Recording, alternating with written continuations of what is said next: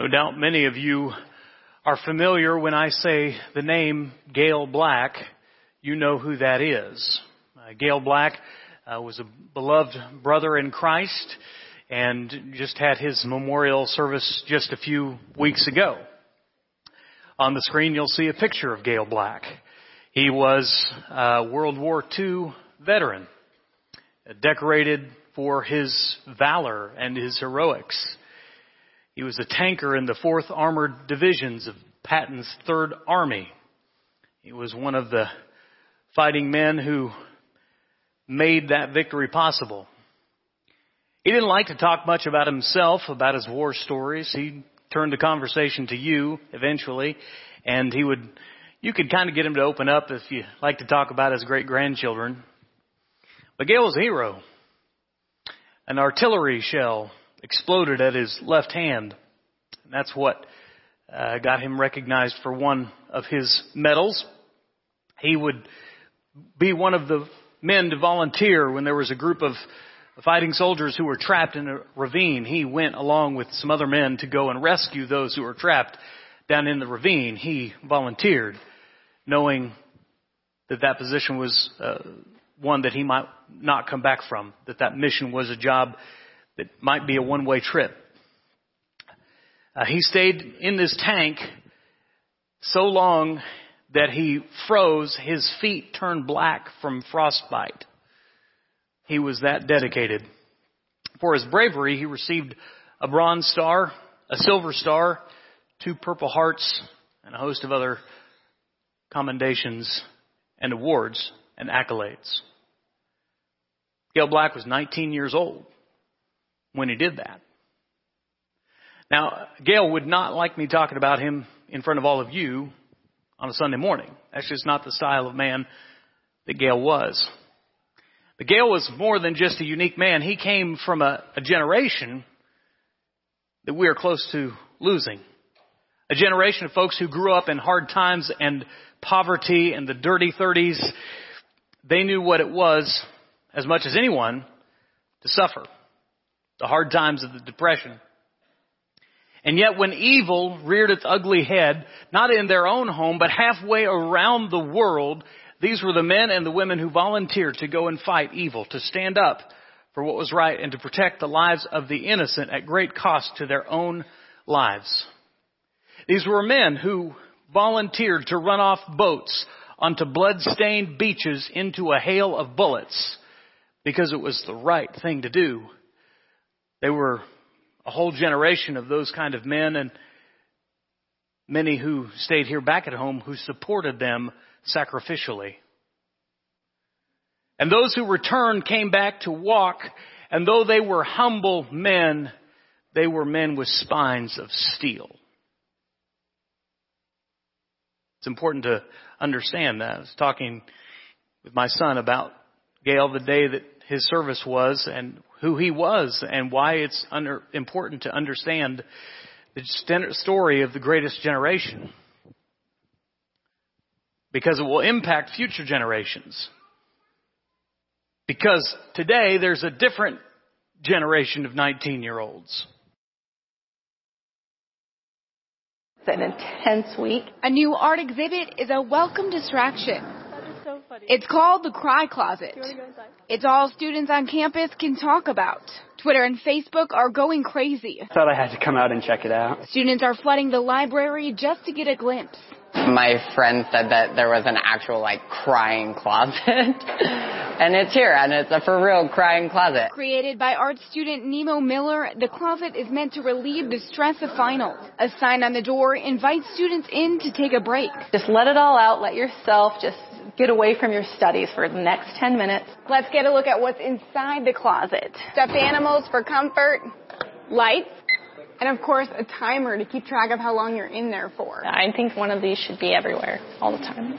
Students seem to like the exhibit, even if all it does is provide a little laugh. Just its name, the Cry Closet, is a little funny because definitely finals is a time to cry and panic. Whether or not tears are shed, it still has people talking. It's doing exactly what art is meant to do, which is to spark a conversation. In Salt Lake City, Jenna Rowe, 2 News. I don't know if it sparks a conversation as much as it gives me a headache.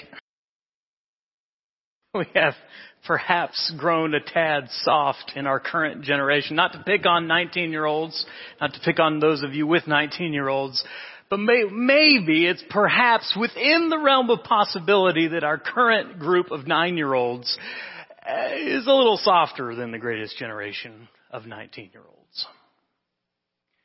Why is that important?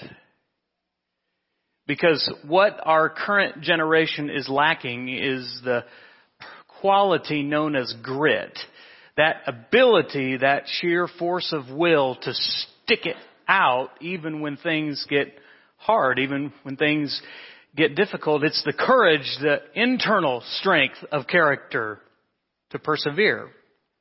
All of us will have trials and troubles. All of us in here probably have had trials and troubles. In fact, in the Christian church, sometimes we've shied away from this. It's very popular to say, well, if you follow Jesus, life will just be hunky-dory.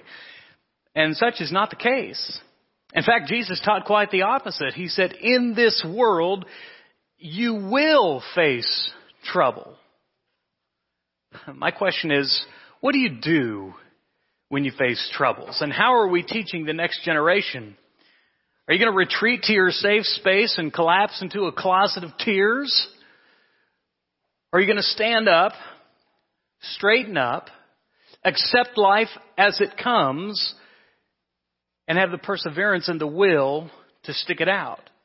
Will you stand up and lean in and trust God and persevere through the hard times? If you ever go to a college where there's a cry closet, I do hope you'll laugh. I do hope you'll walk right on by. I'm not picking on 19-year-olds. I'm not picking on people who cry. I'm saying there is a quality of character that we need to learn in this generation that we've lost. And that's what we're talking about this morning. The quality of grit. You see, it's not just a generational matter. This is a spiritual matter.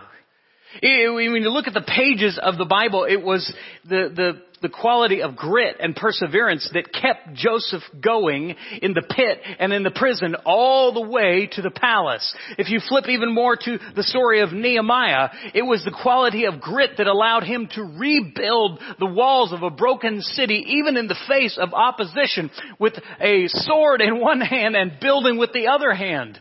It was that quality of grit that allowed Jesus to resolutely set out toward Jerusalem, the city where he knew he was destined to die. It was grit. It was perseverance. It was that trust in God. And that's what we're going to talk about today in our series that we're calling Overflow. The qualities of what a life looks like when it's been immersed into Jesus Christ. 2 Peter chapter 1. 2 Peter chapter 1 is the text that we've been at, verses 5 through 8. Peter writes these words, "For this very reason, make every effort to add to your faith goodness, and to goodness knowledge, and to knowledge self-control, and to self-control perseverance, and to perseverance godliness, and to godliness brotherly kindness, and to brotherly kindness love. For if you possess these qualities in increasing measure, it will keep you from becoming ineffective and unproductive in our knowledge of our Lord and Savior, Jesus Christ. But if anyone does not have them, he is nearsighted and blind and forgotten that he has been cleansed from his past sins."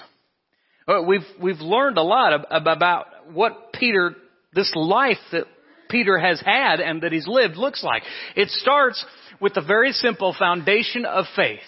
The willingness to trust fully in God above even your own self. And when you add to that faith goodness, we talked about that in 2 messages, talking about that God's goodness is where it starts, and that motivates our own goodness so that we're good to other people, and that we approach our lives with a call to excellence in whatever it is we do. We then seek God's wisdom, the knowledge of God. We talked about how that is important, and that all knowledge and true wisdom begins with God. And then last week we talked about putting the self under control of the Spirit.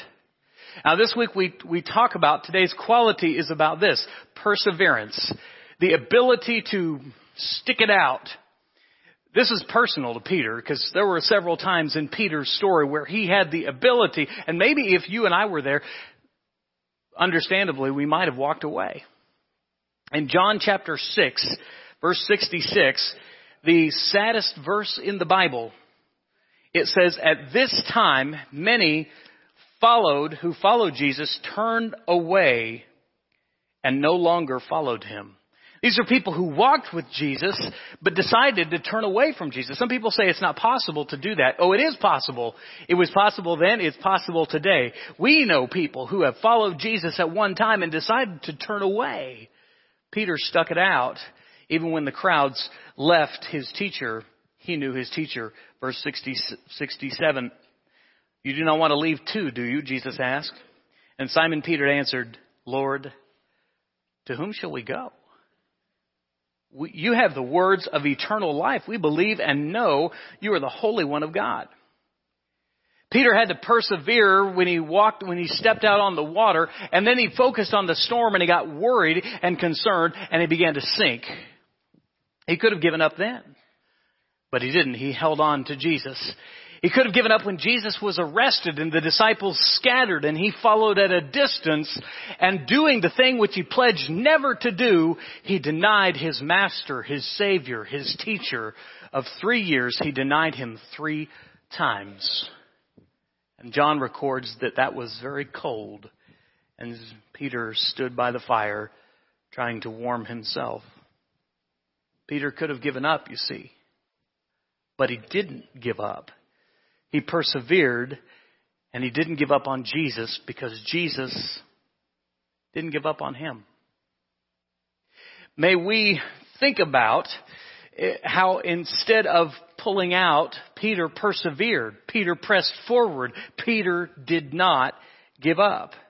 And because he didn't give up, because he did persevere, because he had that quality of spiritual grit to hold on, Peter was able to see some amazing things. He was able to watch the very first worship service. The day of Pentecost, when tongues of fire came out on the apostles and people were speaking in tongues, men were gathered from every nation, and Peter got to watch as the Spirit came upon him, and each of them heard the gospel of Jesus Christ in their own language, partially because Peter was the one preaching. Peter got to preach the first gospel sermon, the message of hope of Jesus Christ to those who had killed Jesus Christ. Peter got to preach that message.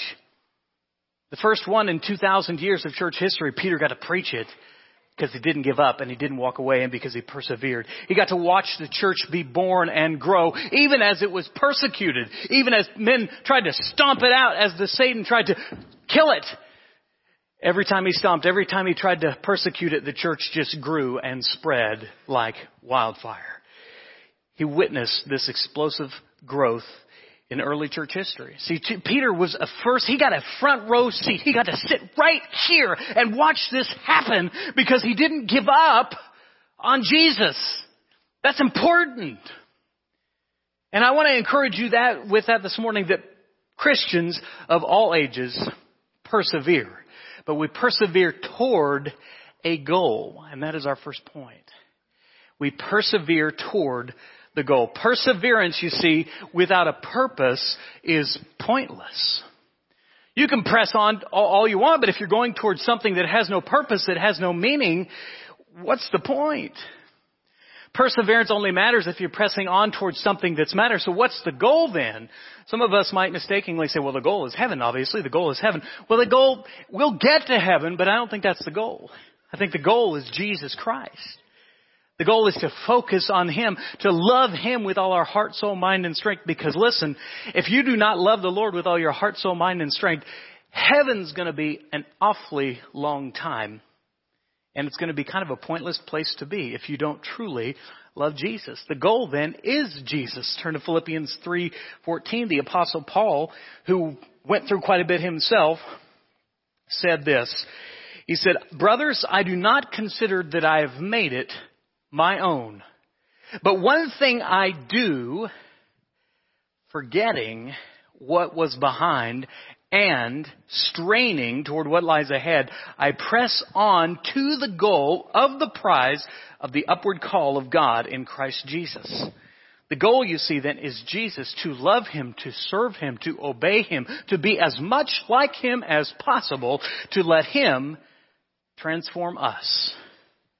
And Scriptures say we become like him, we become transformed into the image of the Son of God, Christ Jesus.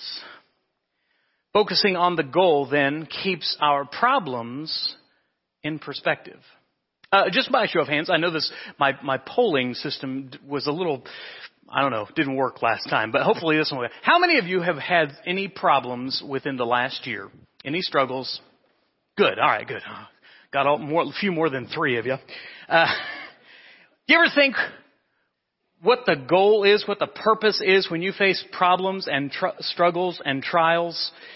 Think about this. Turn to Hebrews chapter 12. I want to give you a message of hope from God's Word. The writer of Hebrews says this to each of you with your hand raised. And to those of you who didn't raise your hand, your lives are so perfect, I can guarantee you troubles are coming your way. Therefore, chapter 12, verse 1, since we are surrounded by such a great cloud of witnesses, he's talking here about people who've looked ahead to Jesus, who've had faith in God, let us throw off everything that hinders and the sin that so easily entangles, and let us run with perseverance the race marked out for us. Let us fix our eyes. It doesn't say on heaven. It says, let us fix our eyes on Jesus, the author, the perfecter of our faith, who for the joy set before him endured the cross, scorned its shame, and sat down at the right hand of the throne of God. Consider him who endured such opposition from sinful men, so that, this is important here, you will not grow weary and lose heart. It's important when we focus on Jesus, when we understand that he's the goal, it puts all of our problems into much greater perspective. All of the things that we go through, all the struggles that you had yesterday, all of the problems that you had this last week, all of the issues that you've struggled with this past year, when you focus on Jesus and what he went through, it makes what you're going through pale in comparison. We focus on the goal. We persevere toward the goal. And as we head toward the goal, something else is happening within us. As we head toward the goal, something else is happening within us. May we understand that perseverance has purpose.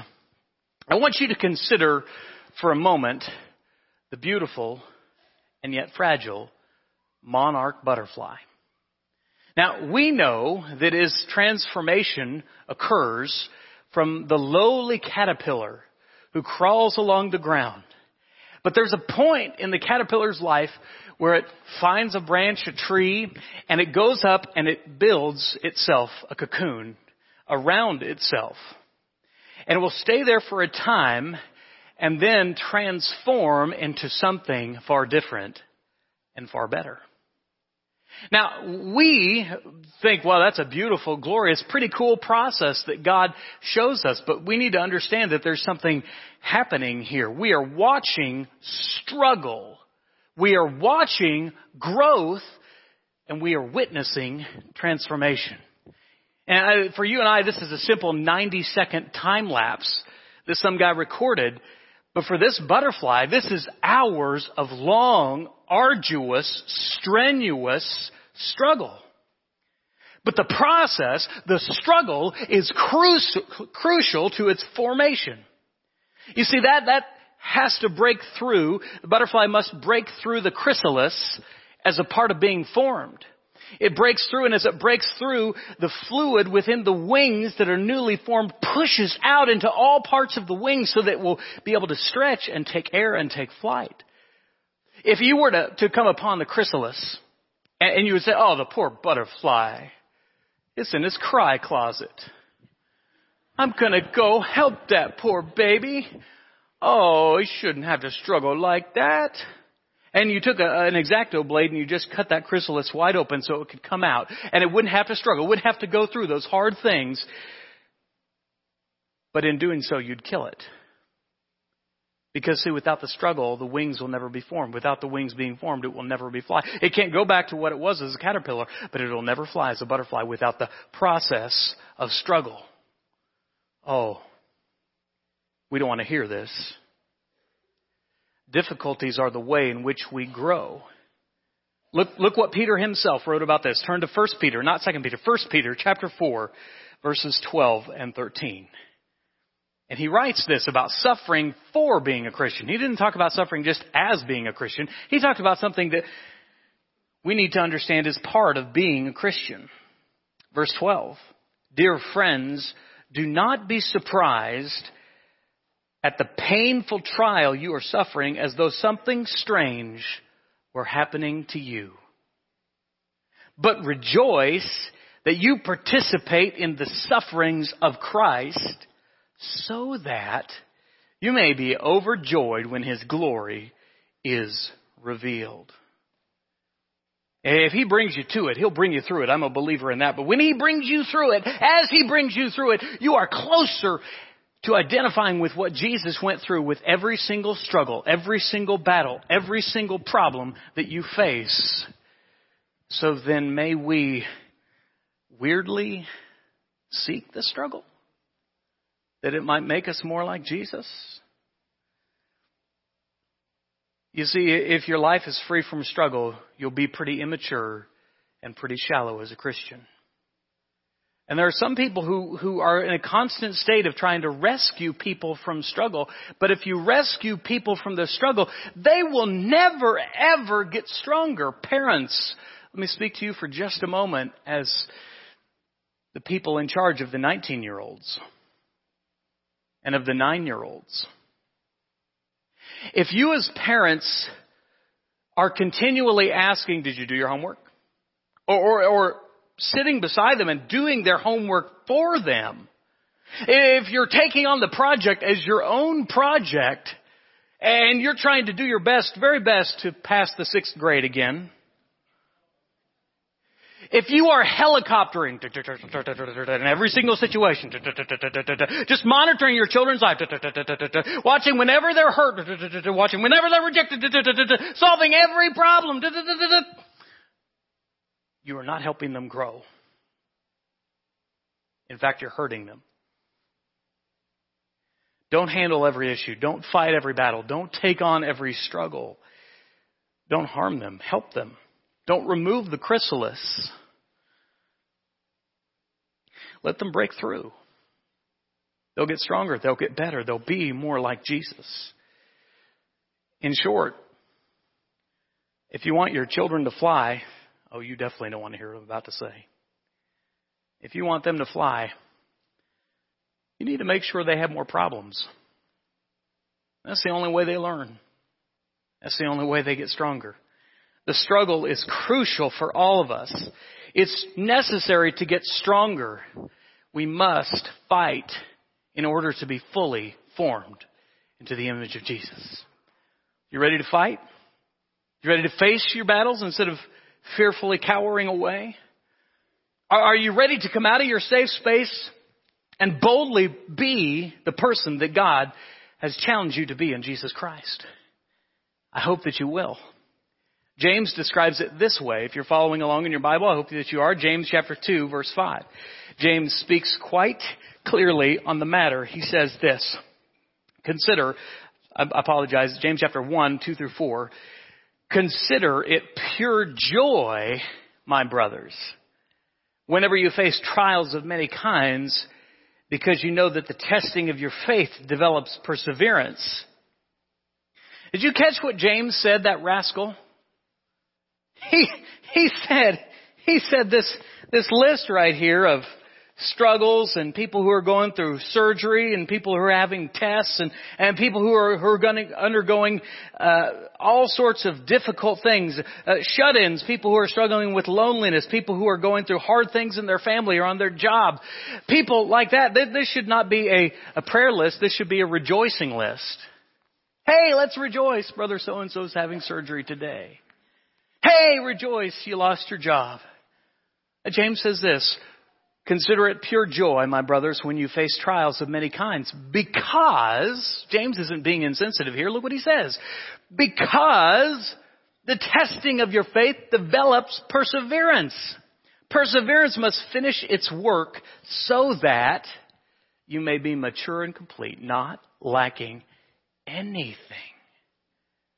Now look at the verse. We talked about this last couple of lessons ago on wisdom. Look at verse 5. If any of you lacks wisdom, he should ask God, who gives generously to all without finding fault, and it will be given. Now, I don't know if I can connect those two things or not, but James is saying here, consider it pure joy, because when you face problems, you have the opportunity to persevere, to grow stronger in your faith, and the opportunity to grow wiser. The good news is we are not called to do this alone. That's our third point. You and I in Christ have a beautiful thing called the body of Christ. And I know that when we come to this table every week, we recognize the body, the physical body that Jesus went to the cross, that bled and died, and the suffering that he went through. But may we not forget just his body, but the body. See, you and I in Christ are the body of Christ. May we recognize not just the body that died for us, but the body that we live with now.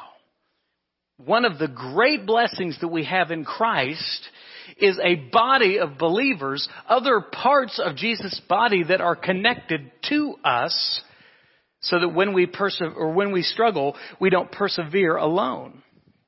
We were in Hebrews. Turn to Hebrews chapter 10, verse 24. Peter says that what we're doing right now, what you did this morning in class, in the moments between class and worship, what you'll do in the 30 minutes to an hour following worship, what you're doing here together is supremely important.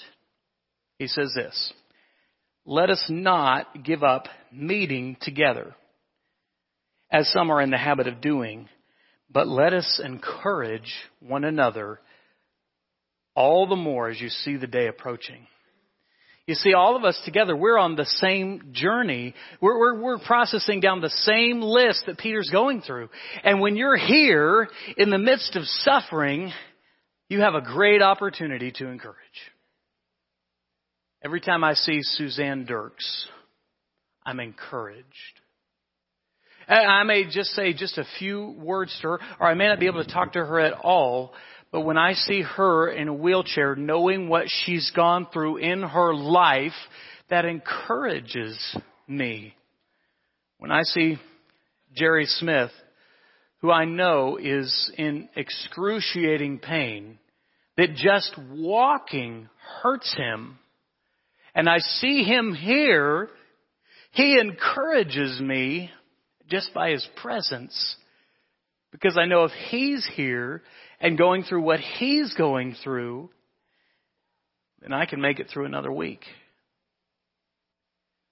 When I see so many of you, and I see Dwayne Baker, knowing what he's going through with his battle, I see him, it encourages me.